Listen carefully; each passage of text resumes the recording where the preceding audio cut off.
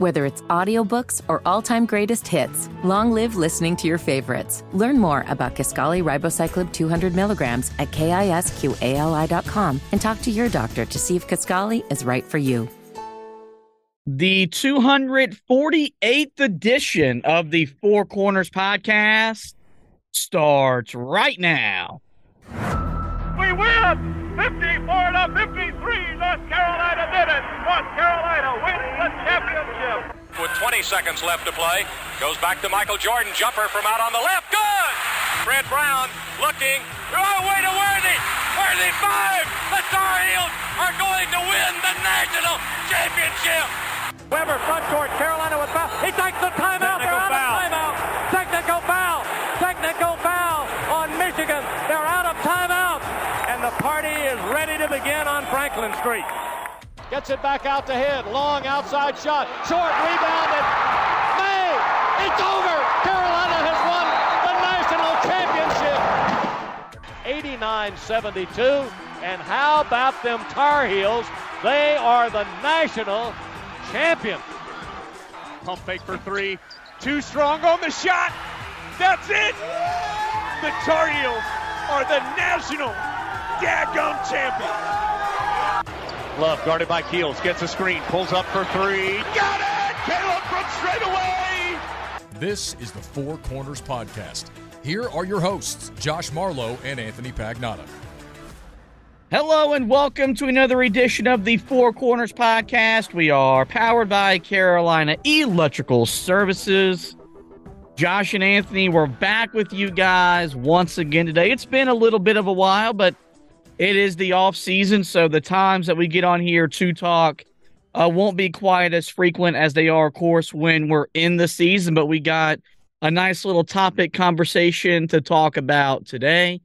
We got some news. We got some notes about Carolina's schedule coming together for next year. We're going to address some Caleb Love rumors. Leaky Black worked out for what current or former NBA championship organization, and so much more. But we start, as we always do, with our pod thought of the day. And we go to a current member of the Carolina women's basketball program, Alyssa Utsby, and her quote is, "Making everyone else's job is my favorite thing to do." Or making everyone else's job easier is my favorite thing to do. And, a lot of things stood out to me when I first saw this. And I came across this quote. She did a lot of it. This is what I do every single day in my walk of life. I make everyone's jobs easier because I go above and beyond to make everyone have to do less work while I do more work.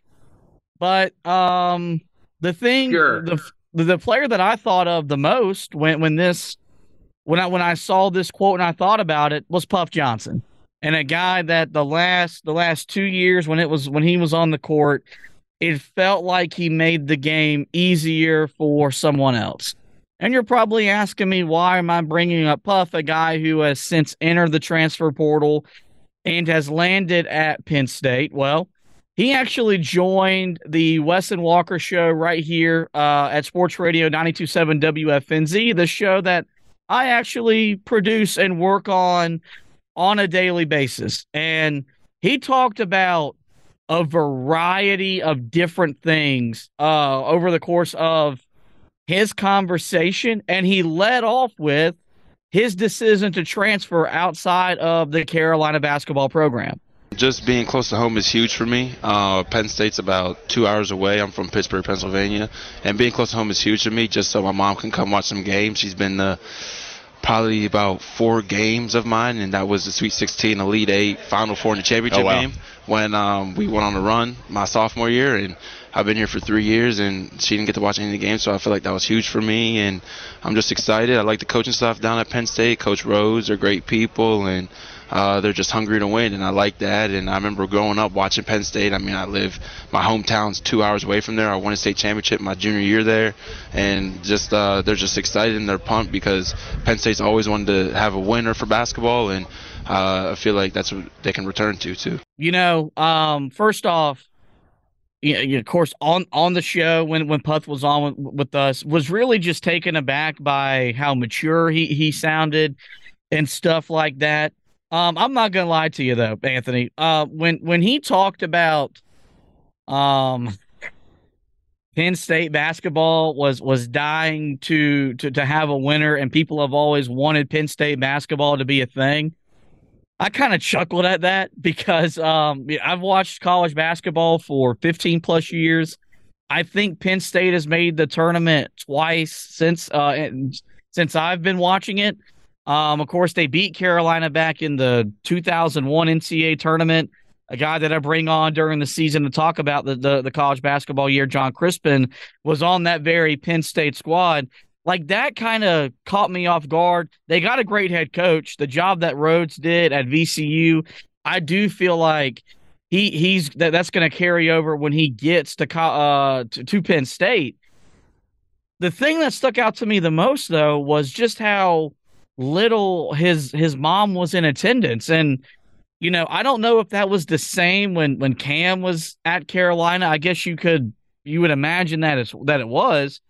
But you would think with Cam being the guy that he is in the NBA, making some legitimate money, as he's a big part of what the Nets are going to do in the future, that there may have been some more funds to allow his family to travel to watch Puff play basketball, to watch him play basketball. Undoubtedly, that didn't happen. And as funny as I may have found it, him talking about Penn State in a basketball kind of way, it is really hard to get mad at a kid for going back close to home where his mom could watch him play a whole heck of a lot more than what he's done in his 2-3 years in Chapel Hill. Yeah, that part is certainly interesting. I don't, of course, when it comes to the money situations and stuff like that, it is so hard to speculate. And really, it's not even worth trying because we don't know the situations that people are in. Yeah, you've got Cam making the money, at the NBA level. I mean, you see what he's doing even this year in the playoffs in Brooklyn. Really looked good, but at the same time, I mean, you don't really know. I mean, for Cam, that money is something that maybe his parents are not trying to ask him for or whatever. So, yeah, I mean, that part of it is something that is completely understandable. I mean, the thing about wanting to go home and represent for your state, I mean, look, there's certain guys that matters more to them than others. I think, for him, it was probably, it's definitely an odd situation for him to be in. Well, because, he'll talk about this a little bit later. He came in the COVID class. You're talking about a guy that had to deal with the pressure of coming in after a guy in Cam Johnson who is one of, if not the best three-point shooter that's ever played in a Tar Heel basketball uniform. So, I mean, look, there was a lot of pressure on him from the get-go. And then you add in, what he had to be a part of this year. It makes sense why, he wants to probably go home and get back close to his family and be in a spot that he feels, comfortable in. And I mean, when it comes to the Penn State basketball in that area, I mean, look, you mentioned John Crispin. We've had him on the Mac and Bone show before, and he has said right out that people at Penn State do not care about basketball. So that's certainly interesting. But the other thing is look, maybe there is more of a care factor here recently, especially with, the opening of the transfer portal and everything like that. It allows these teams to be more competitive. I'm going to give him the benefit of the doubt because, look, he is from that area. So maybe there are a lot more people up there that now are more invested in what Penn State basketball does. Penn State football is still good, but they're not at the level that they were under Joe Paterno. So maybe they're sort of expanding their horizons and not just looking at, well, we're a football school. Maybe they are saying, look, it's time to have some standards and want to be competitive in basketball. But I ultimately, look, I don't know what the main reason is. I don't know if he actually gave that to us right there. I just think, man, he needed a change of scenery. And I don't think we can really blame him. I feel like, the pressure that he had on him and that, this past season, just the overall feeling around that team, to me, it makes sense why he wanted to go elsewhere and, seek other options to try to finish out his career. Yeah, no, I mean, it definitely makes a lot of sense. One of the things that I talk about a lot, and I talked about it a lot this past year with certain guys, was that I didn't think they were an ACC caliber player. I said that quite a lot about Pete Nance during some of his struggles. I kind of think we all knew internally that was what Will Shaver was. That's why, he is now transferred out of the program, has now committed and just decommitted from Belmont. I always felt, though, that Puff was an ACC caliber basketball player, given his size, his length, his ability. It was just more that his body failed him more often than not. But You mentioned, the pressure of the 2022-23 season. And Puff reflected back on his last year in Chapel Hill to say whether or not he thought the team failed. I'm not sure if y'all saw the Giannis quote when the press conference asked him was it a failure? We saw that. Yeah, was it a failure? And I was thinking every time you go out there, each team, no one's trying to lose. I mean, we had a 20-win season, but it wasn't what people expected us to do just because we came in with such high expectations and we weren't sneaking up on anyone. But, yeah, I mean, it didn't end the way we wanted it to, but this will definitely be my brothers for life. All right. I gotta be a little easy when I talk about this answer, because these are college kids that we're talking about. But I have no problem deeming the year a failure. And that's what happens when you start preseason number one. You put out a graphic bringing back an iconic Sports Illustrated cover with the team that started preseason number one and go on to win the national championship. When you do that and you're as heavy a favorite to win the league as we can remember within the last decade, and you don't win the ACC regular season, let alone, and then you fail to make the NCAA tournament, I have a really hard time saying that this season was a success. I don't know what they did this year that was successful. Even the 20 games they won were maddening for the majority of them. And him using Giannis as the springboard to the answer was really interesting, because Giannis, maybe the best player in basketball, led the Bucks to the 1 seed in the East. Of course, they lost in the first round in the playoffs in 5 games to the Miami Heat. And Giannis went on a rant saying that you never fail in sports, when quite literally his team did fail, and they didn't achieve anything of note in the postseason.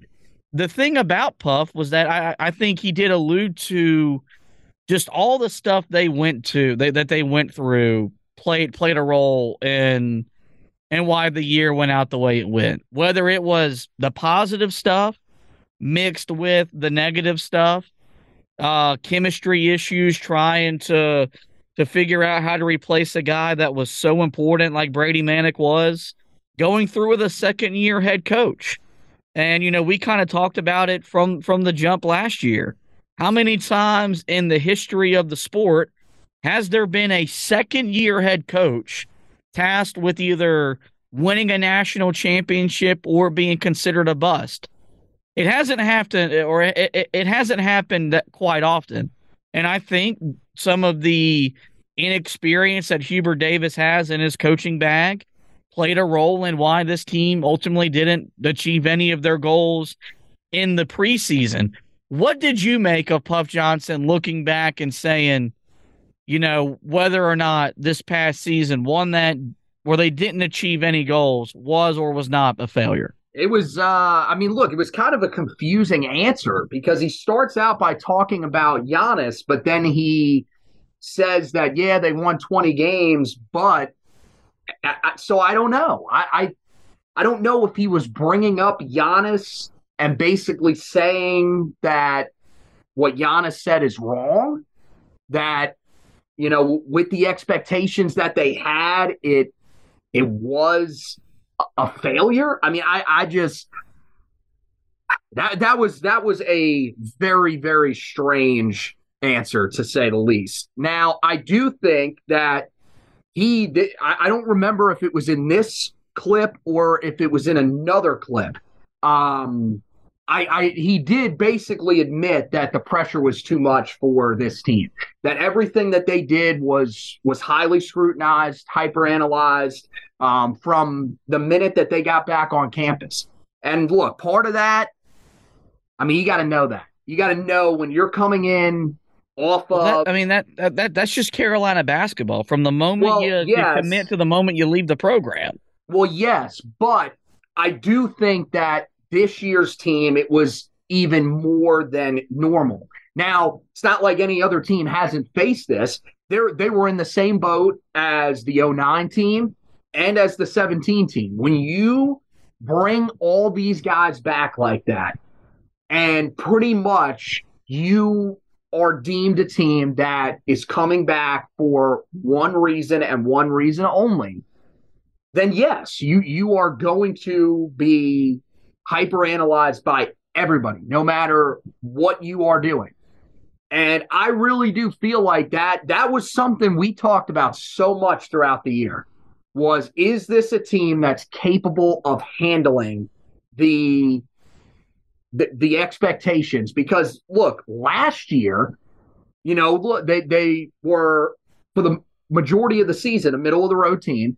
They got hot at the end of the year, but they never had expectations. Yeah, you could say, okay, maybe they had some expectations in the game against Duke in the Final Four, because by that point they were on a pretty extensive run, and that game was as important a game that Carolina has played in program history. That's probably the one game that you could say they had huge expectations in, because even the national title game, a lot of us, I think, went in, we felt pretty confident, because you're playing for a national title. You're always going to feel confident.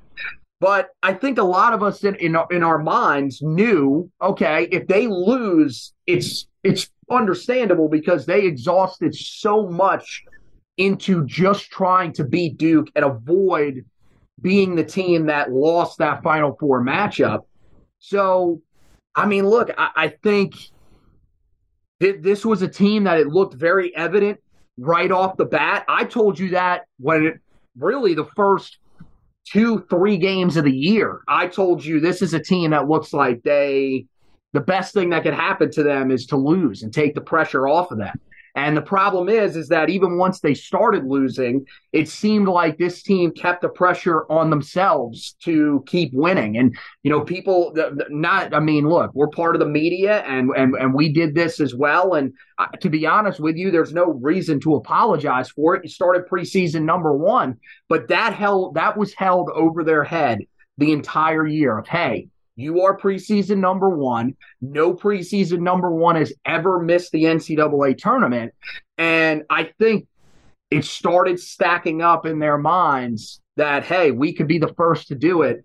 And I think they kind of let that take over. And he pretty much admitted that when he was out there. And that's something that, I think we all kind of wanted confirmation on. And now we know that really that's kind of what led us to this point, that they were crushed by the pressure.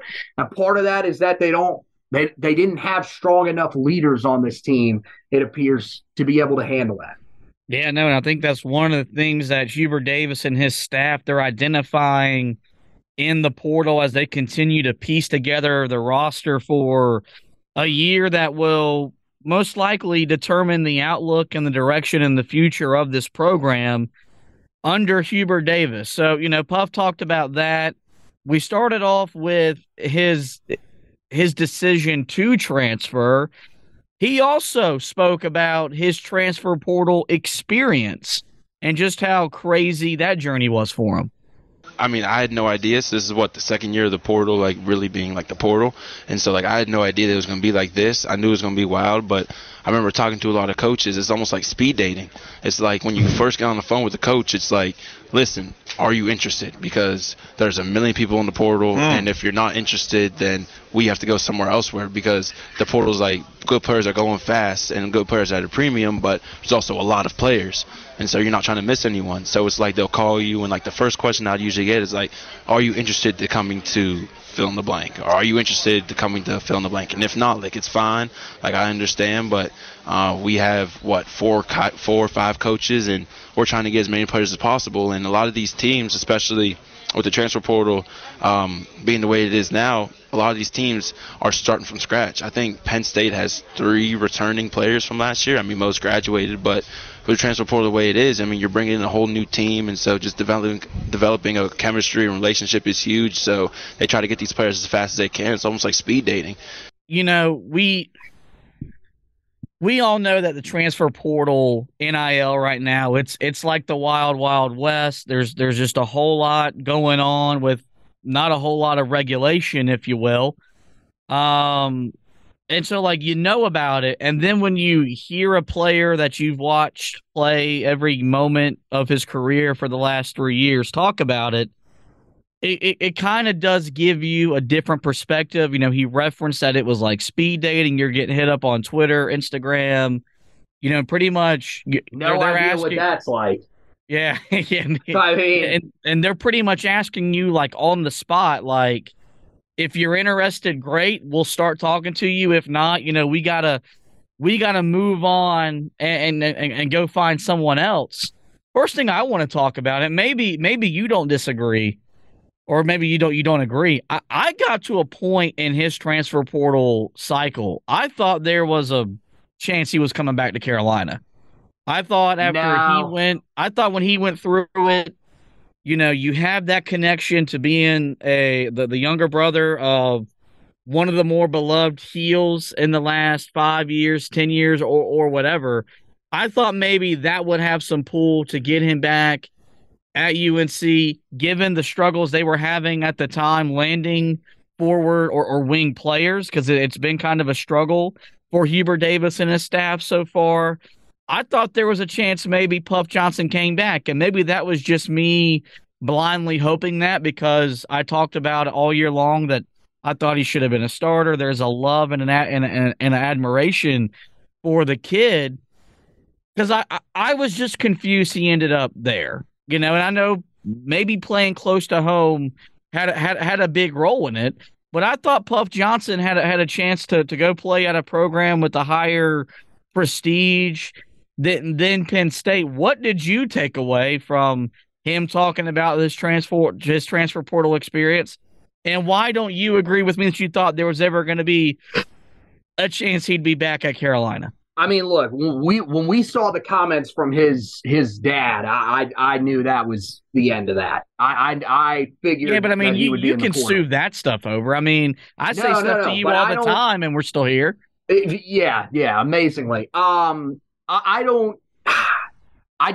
The way his dad said to me, I thought his dad was easily the most critical of the program, and I didn't even think it was close. So, I mean, you've got a dude in Caleb Love who this fan base has been piling on for years now. And feels like decades. I mean, it's and even his dad, like, it was nowhere near what you saw from Puff's dad there. Mm-hmm. Like, to me, I could just tell that his family was frustrated with how things had gone. You know, they'll never say it out loud. I don't think that they really care that much for Coach Davis. It doesn't seem like his dad does, the way that he was talking. So yeah, I mean, I don't really know. Now, to me, I've already said it. I don't think that's really fair to Hubert. I don't really know what more Hubert could have done. Like, I think this was just a really bad situation for Puff based off of his injury history. I really, that's the biggest thing for me when it comes to his legacy at Carolina. He's going to be one of the bigger what if guys, because I mean, look, coming out of high school, he was a relatively high ranked prospect. He wasn't a 5-star, but he was a guy that people thought could do a lot of similar things to what his brother did. Maybe not shoot it at the clip that he did, but still be able to stretch the floor. We saw what he was capable of, on the glass and, just on the defensive end of the floor. And we were never able to see him actually become a full-time starter because of all the injuries. He was never able to grow in, whichever system he was in, Hubert's system or Roy Williams' system. So, I mean, I never thought he was going to end up back there. For a while, I honestly did not. I was concerned that he would not end up anywhere because we were hearing nothing on his front. So it was like, okay, well, is he actually going to find a home?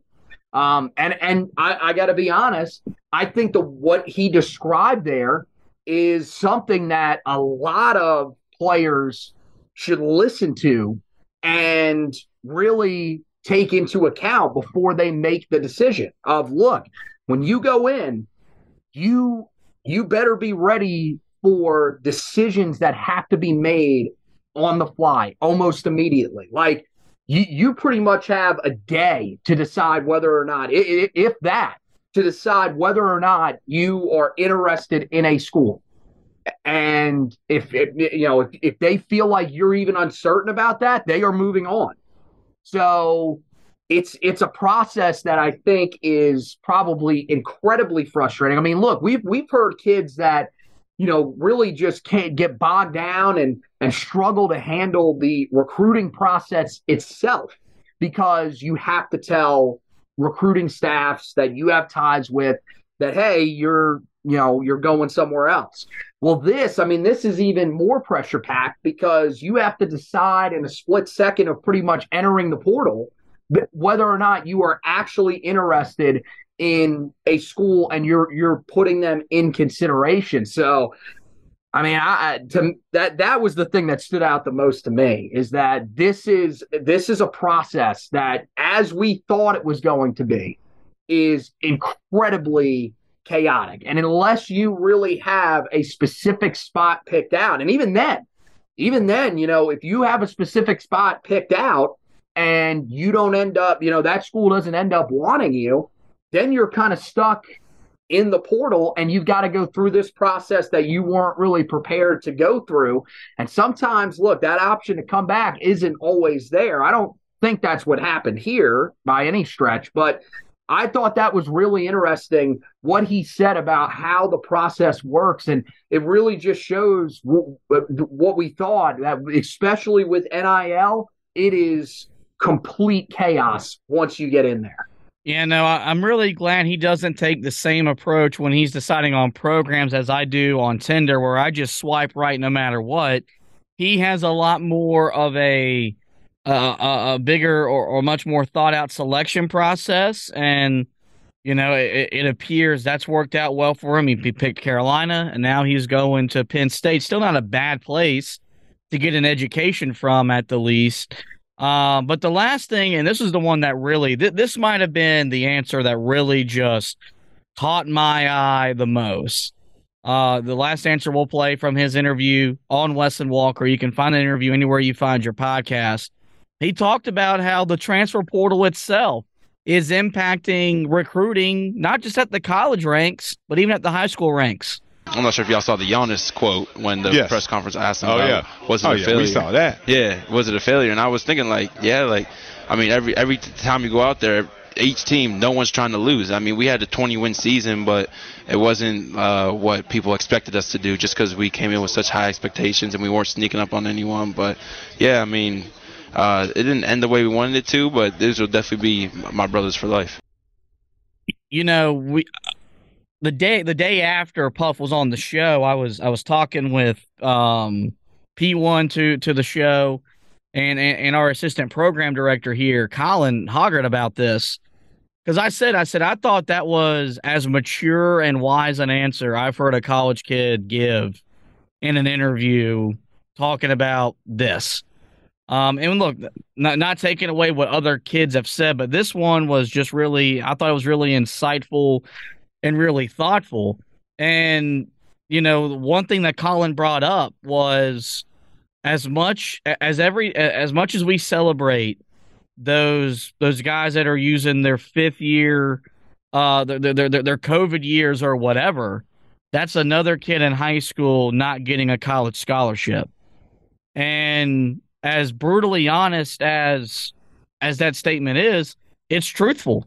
And, you know, I think it's something that when you go back and you look at the NCAA's decision to grant the COVID year, I don't think we're going to ever complain about it, right? Because at the time, it felt like one of the things that the NCAA got right. You were asking student athletes to navigate playing whatever sport it was during an unknown time. Like, we didn't know then that we were going to come out of the pandemic as quickly as we did. And it still took almost a full year pretty much before we even really got back to quote unquote normal, even though we all knew from the moment that COVID started, we were never going to go back to what normal was pre the pandemic. And, you know, how this COVID year, I mean, look, without the COVID year, does Carolina go to the national title game 2 years ago with Brady Manick? That answer is probably not. It's done a lot of good, but there's always some negative things that come out of this. And I just thought it was really eye-opening because as much as we follow recruiting in what we do, as much as we talk about recruiting in what we do, I never once really thought about the transfer portal impacting the high school recruiting ranks. And as he mentioned in that answer, it's directly impacting his brother being recruited, who probably, isn't going to be like Cam and him, be able to play at the level of a Carolina. But even the transfer portal is making it harder for someone like his brother to get in at a high-level mid-major, let alone just another mid-major program anywhere around the country. When you listen to his answer and you hear his thoughts on the transfer portal impacting the high school level, is there any way you think that this can be solved, could be fixed to where we're still getting high schoolers the college scholarships that they want and need to get an education, get a chance to chase after career in basketball, while also helping guys navigate, move around, and get the most out of their 4 or 5 years of their college basketball experience? Well, look, the biggest thing that affected high school recruiting is the COVID year more than anything. Not really the transfer portal. It has an effect, certainly, because you're going to have teams that, I mean, we've seen it more so on the football side of things, but I guess we've seen it, you know, this year on the basketball side of things as well, that, you know, this is they're when you're out there putting together a roster, you're going to try to leave spots open for possible transfers, which means that you're not offering those spots that you have available to high school kids, which you used to do in the past. I mean, it used to be, look, we maybe get a transfer or two in, but typically it's not, you wouldn't leave spots open on the roster. You would just take them on and figure it out, you know, roster wise with like medical retirements or whatever. But look, now it's just chaos with that. But mainly, I think there will be some normalcy when the COVID year guys are officially out. And now the thing is that a lot of teams have been leaving roster space for these guys, getting them in the transfer portal, still having them on their roster. So what you're going to see is that this next class, there might be more high school talent that is officially brought in to some of these bigger schools. But I mean, who really knows?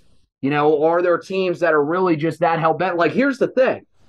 I got to be honest. I don't know how Arkansas is adding anybody to their roster straight out of high school. It's impossible. They have five. I think it's it might be 5 transfer commits, and they are still looking for more. So from that perspective, how in the world, they may not offer a single scholarship to a high school player.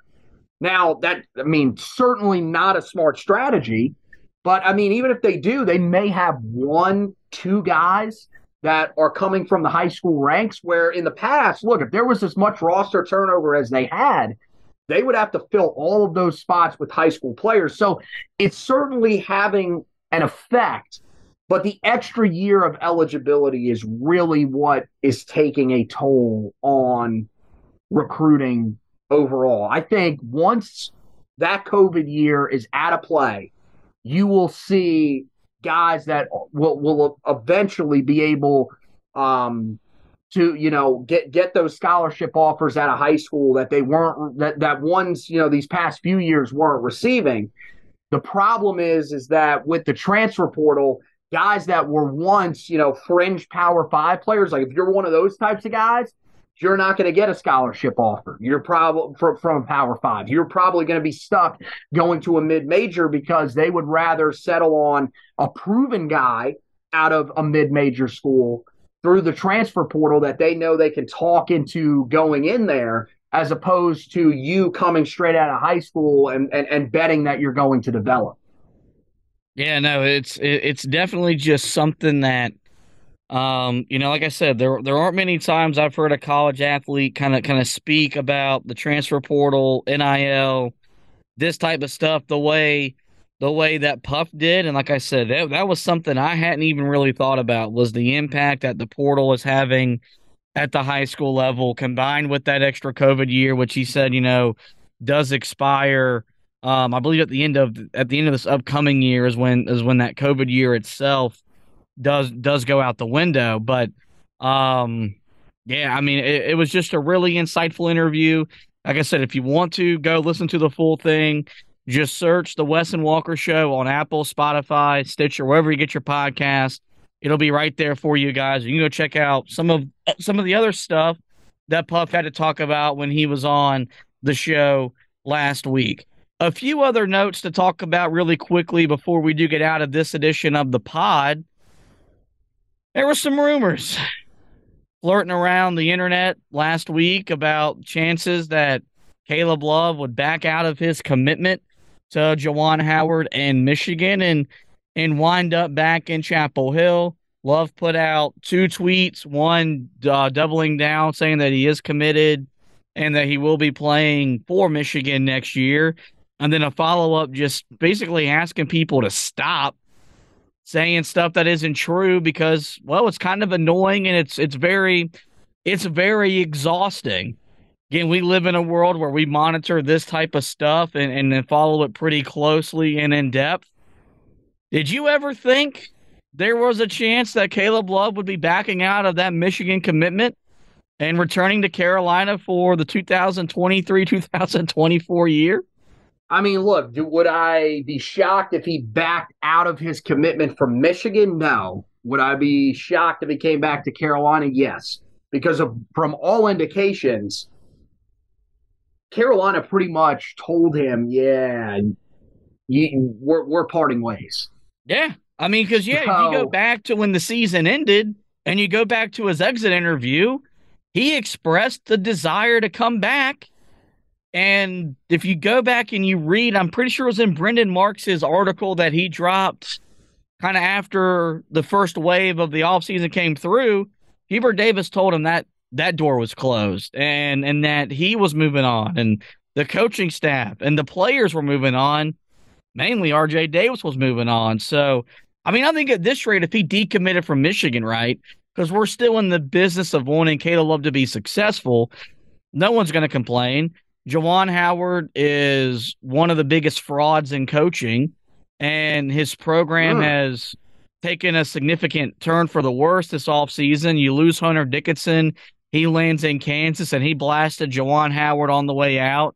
You're losing your son and Kobe Buffkin to the NBA draft. Like, it's going to be hard to see Michigan being a tournament team next year. So if he were to decommit and go to Indiana, a school that was heavily interested in him, back home to Missouri, also another school that expressed interest in him, I don't think Carolina fans would be upset with that. Those of us that still want to see him be successful on the basketball court, I never once thought he was coming back, because if he were to come back, there's a pretty good chance RJ Davis enters the portal, and maybe even so Armando Bacot, because those were the two dudes that, if you read in between the lines and you read the messaging that was coming out of the program, those were the two dudes that were kind of, I guess, over the Caleb Love experience, if you will. Yeah, I mean, I think for sure RJ Davis, I mean, even if he doesn't end up transferring, the concern of their relationship would once again be a thing. And I think, look, they kind of chose the guy that has more upside in RJ Davis. We kind of knew that, towards the end of the year, that he's a guy that's following the same path of a lot of former Tar Heel point guards, where it seemed like for Caleb Love, things were trending in the wrong direction. So I think they made the decision that they were going to bring back RJ and Armando, and they were going to try to build a different looking roster around that. So, yeah, I never thought there was a chance that he was coming back. With the Michigan thing, I'm with you. I think, him reevaluating his decision to go there, that wouldn't shock me at all. I mean, we've seen plenty of guys that have done that already. That have committed to places, and then they've sort of taken a look around and reevaluated the situation and said, you know what, this doesn't make sense for me. And I will say this for Caleb Love, go off of what we just heard from Puff Johnson. He said, with how quick things move, you kind of have to make those decisions. So, yeah, it would make some sense if all of a sudden he looked back and said, man, I don't really know if I made the right decision here. Maybe I want to, give it a little bit more time and really figure out if this is the right fit for me. It also would not shock me if, Juwan Howard has already rubbed him the wrong way. Because, I mean, look, man, we think that could be a scenario where he could come in there, and especially if they're going to roll pretty much with the team that they've got right now, he would probably be the best scoring option that they have. So, yeah, you would expect him to take a lot of shots. But at the same time, there could be somebody else on the team that Juwan Howard, fancies a little bit more. And he could already be trying to tell him, look, man, this is what you have to do. You're going to play the way I want you to play, or, we don't want you on the team. And I mean, he's a confrontational dude. We've seen it before. So, yeah, that's not going to work for every guy. That would be, something that wouldn't shock me too much if he said, look, it just wasn't really a fit with Coach Howard. And, it took me being on campus to realize that. And that's why I've entered the portal. I mean, look, we've already seen it with, on the football side of things. We already saw it with two guys that transferred from Carolina that went to their new spots and re-entered the transfer portal, and they've already found their new homes. So, I mean, we're now seeing it with Will Shaver. So I wouldn't be shocked if at some point, especially with options like Indiana and Missouri on the table, especially if Missouri was to lose Kobe Brown either to the transfer portal or to the NBA, would not shock me if they were still sniffing around trying to get him to re-enter the transfer portal, telling him, look, you're going to be the main guy here. Yeah, a few other things really quickly here before we do get out of here. Leaky Black, he posted, and it was confirmed by sources, or I guess it was just out there. He did go through a pre-draft workout with the Golden State Warriors. And look, even though the Warriors are still competing for the NBA to go to the NBA Finals and defend their championship, the pre-draft stuff, believe it or not, it does start up, pretty quickly once the basketball season does come to an end on the college hardwood. And, Hubert Davis expressed many times during his 2 years as a head coach, he thought Leaky Black's defense could get him a job in the NBA. So it's going to be interesting just to see kind of what happens through him throughout that process. And then lastly, some games for next year are coming together. And Carolina's non-conference schedule, once again, is going to be as daunting as any other team in the country. They are set to take on the defending champion UConn Huskies in the Jimmy V Classic. That'll be in MSG next year. First time Carolina's played in the Classic, and it's been well over a decade. I think the 2010 season or the 2011 season may have been the last time that Carolina was in the Garden for the Jimmy V Classic. Of course, it's one of the best events that happens during the non-conference portion of the college basketball season, as ESPN continues to do a great job with the V Foundation to raise money for cancer research.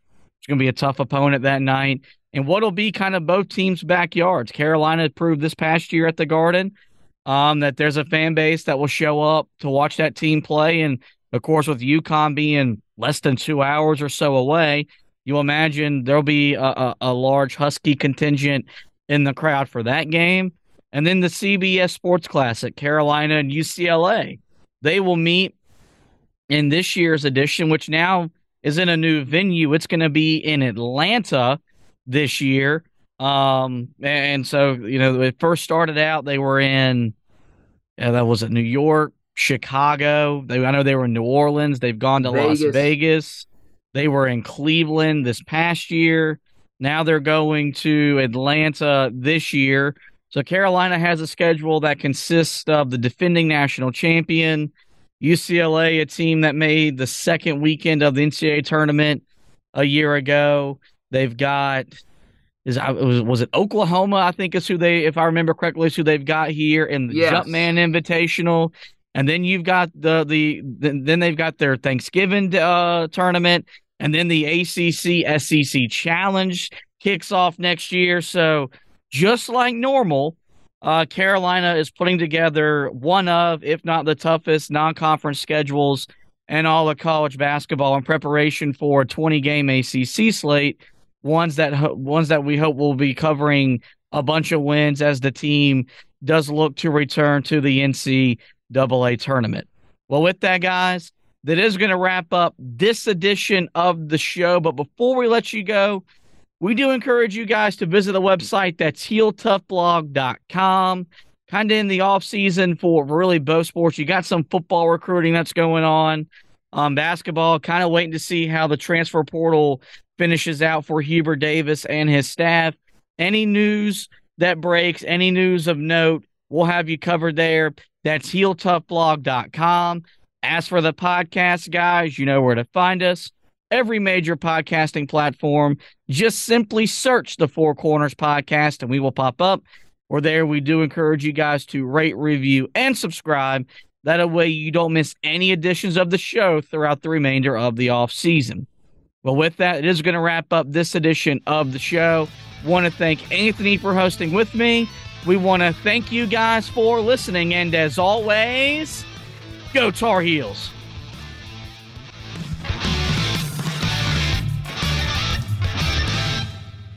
Guys, it just doesn't get any sweeter than that.